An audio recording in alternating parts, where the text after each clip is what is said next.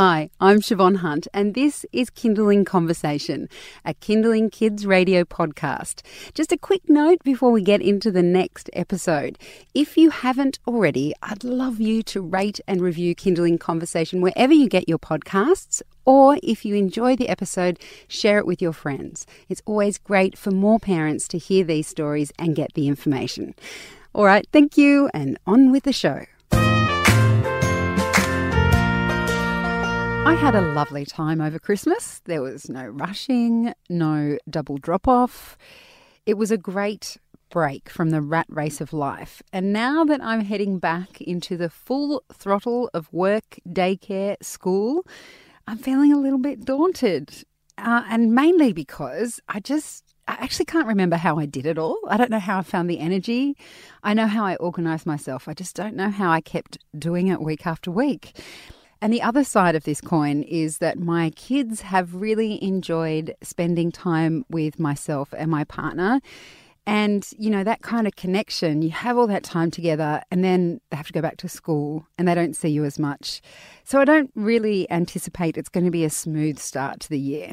With this in mind, I've invited Penny Gibson onto the show. She's a mental health clinician and she runs capacity therapeutic services for kids and families. And I'm hoping she can give us all some guidance on how to get back into the swing of things. Hi, Penny. How are you? Hi, Siobhan. I'm well. It's a pleasure to be back speaking with you. Let's start with kids, whether they're going back to daycare or starting school for the first time or maybe going back to second or third year. For small children, it can be a bit of a shock to the system after having all this connection and time with their family. So separation anxiety might be something that's coming up even before they go back. Is there any way of managing that well?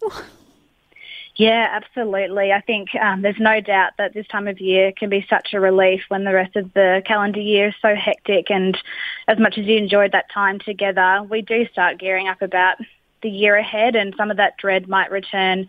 And for some children, especially if they're starting something new like kindergarten or going into prep in their first year at school, there can be a lot of uncertainty. And so it's important that we start to have those conversations with them and get them thinking ahead of, you know, what's this year going to look like. And so my advice is to start having those conversations, giving them an opportunity to ask you some questions or share any concerns or uncertainty or stress about what this new routine and this new life might be like for them going into a new environment and a new schedule day to day and week to week.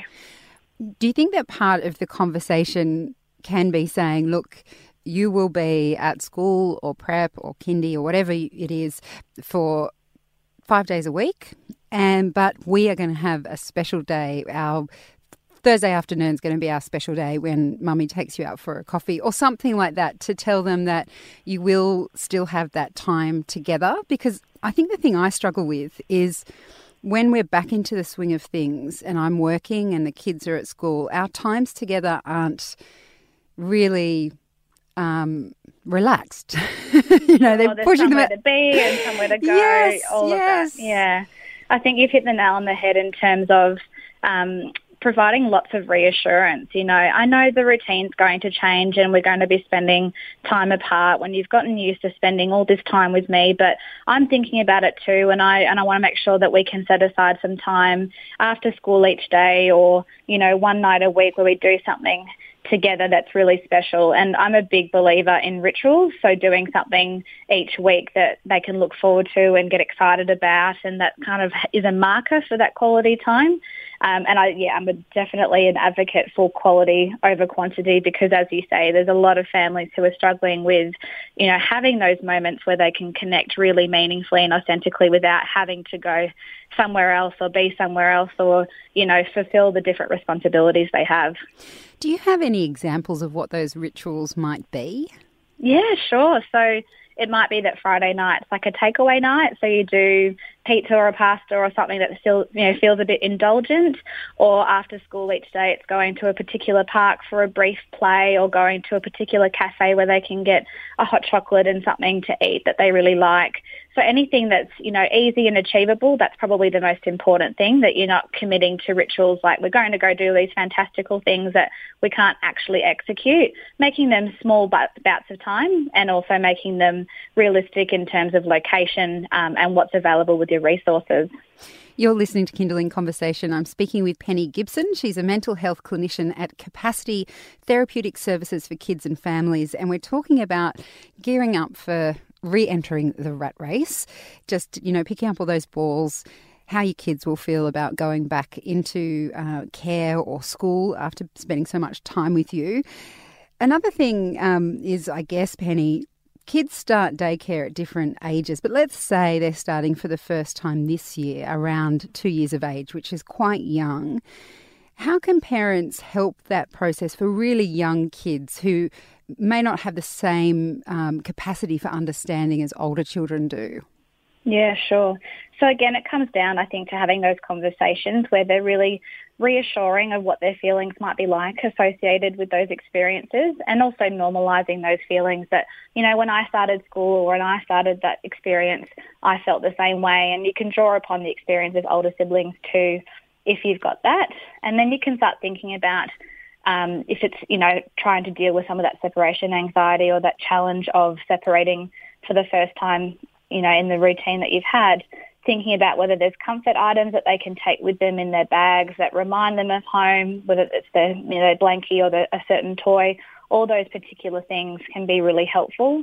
And I guess it can be something that you think about with children as young as 2 and through to school age, about thinking about those routines now. So with a couple of weeks left to go before the rat race begins again, what do those routines look like, and how do we establish patterns of our interaction? So do we pack our bag the night before? Do we get our clothes out the night before? What do we do in the morning? So they get used to all the little activities that are associated with this new experience for them. With regards to having something that's comforting, say a small toy or a blankie, is that something that you would recommend for children starting school for the first time? I know schools have different rules about what you can take to school in terms of toys, but do they still need that kind of comfort when they're starting school?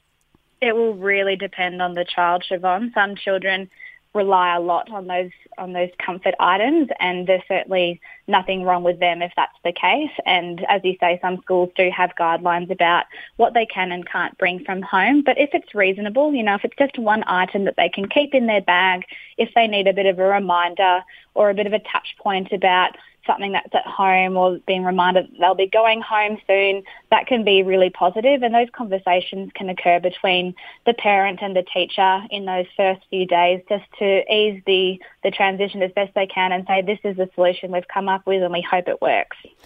Talk to me about goodbyes. Now, I think this must apply to all age groups if the child doesn't really like being left. I remember when my kids started childcare, we were always told, be clear, make sure you say goodbye firstly, but make it affectionate but quick, and then get out of there because the longer you linger, the harder it will be. Is this true still of very small children? And would you recommend that same approach all the way up to school age kids, or are they a bit more resilient once they get to school?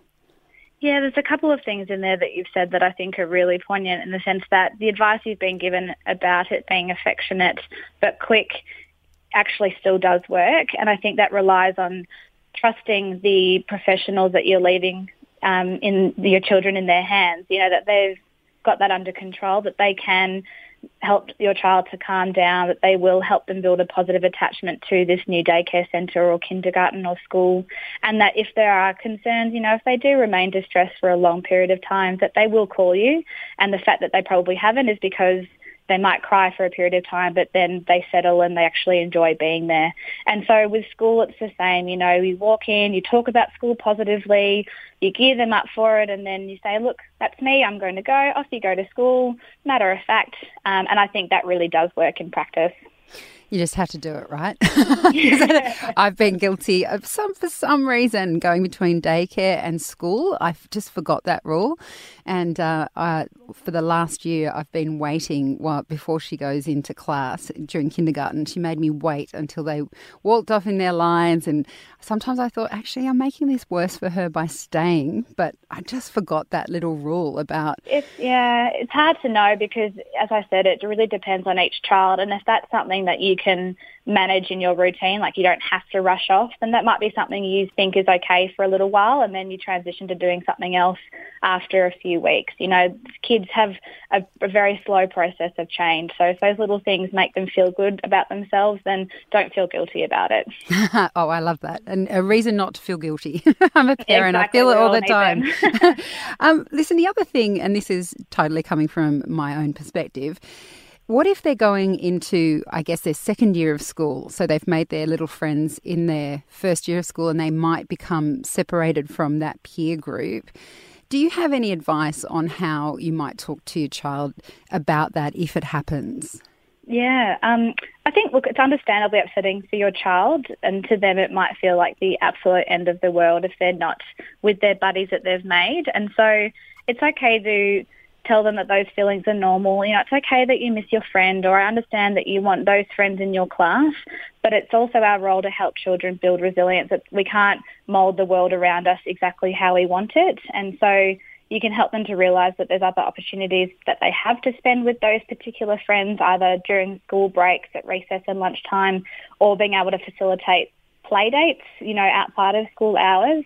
And it might be that you can share your own experiences of making new friends at school each year. I know personally, you know, I wasn't with my friends each and every year, and it meant that I was forced to make new friends with new and different people, and that was a really positive experience. So just being able to share that can be nice and something to look forward to as well.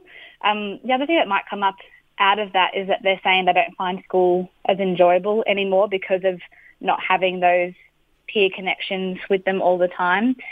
The reality is, though, that most schools will not take requests for swapping students around in classes. So you do need to find other ways and support them to find other ways to make school positive again, whether it is taking that comfort item or a toy to share with their friends, or encouraging them to join a lunchtime club, or building a connection with a particular teacher they like. So there's all those things that they can do that help them to understand they will be fine, they will get through this, and as much as it feels like the end of the world, there are lots of positives to see in the situation too. Look, finally, I have to ask about the parents. You know, what about us? Of course. That's it. You're holding everyone. Well, it can feel like a bit of a grind, and when you've sort of loosened the reins for a while over the summer break, it can feel really daunting to get back into it. That period where you feel like there is no time for anything. Do you have any tips on how we might ease back into that? Sure. I think this has been something that most families have been thinking about this week as we've all returned back to work, and the shock to the system. And the way I think about it is that if we have a shock to the system as adults, then we kind of need to buffer it, 4 times as much for children. So, I think if we're coming into talking about routines, which are particularly important for kids, then it needs to be considered about their bedtime routine. That's probably the thing that gets thrown out the window as much with these long summer nights, that, kids are staying up later and then they're getting up later. So if you can muster the strength to try and enforce a bedtime routine again so that they are going to bed earlier, you're getting up at the same time each day, then at least on day one of school, it's not as awful for everyone in terms of the adjustment. And I think, as you said at the start, you've done it before. You've just kind of forgotten how you did it. Yes. So you just need to remind yourself that you can do it, and also rely on the help around you. I know lots of parents, especially working parents, put a lot of pressure on themselves to accommodate everything and find it hard to ask for help. But the reality of school drop-offs, when you're saying there's double drop-offs and lots of things to consider, is that we do need help. So whether that's from family members or friends, or getting a nanny or a babysitter, or using the out-of-school hours care at the school, just think about ways you can draw upon that help to make your life a little bit easier each and every day. Penny, thank you so much for that advice. Pleasure. Thank you so much, Siobhan, and good luck. Thank you. That's Penny Gibson. She's a mental health clinician at Capacity Therapeutic Services for Kids and Families. Hi. Hi, we're the Beanies. Get your child off screens and into their imagination as we explore how bubbles are made, What's in a sneeze? Achoo! And what's with the weather today? Professor Know-It-All knows. Hello, Beanies! Hello! The Beanies, a podcast just for kids. Subscribe now on iTunes or listen anytime on the Kindling app.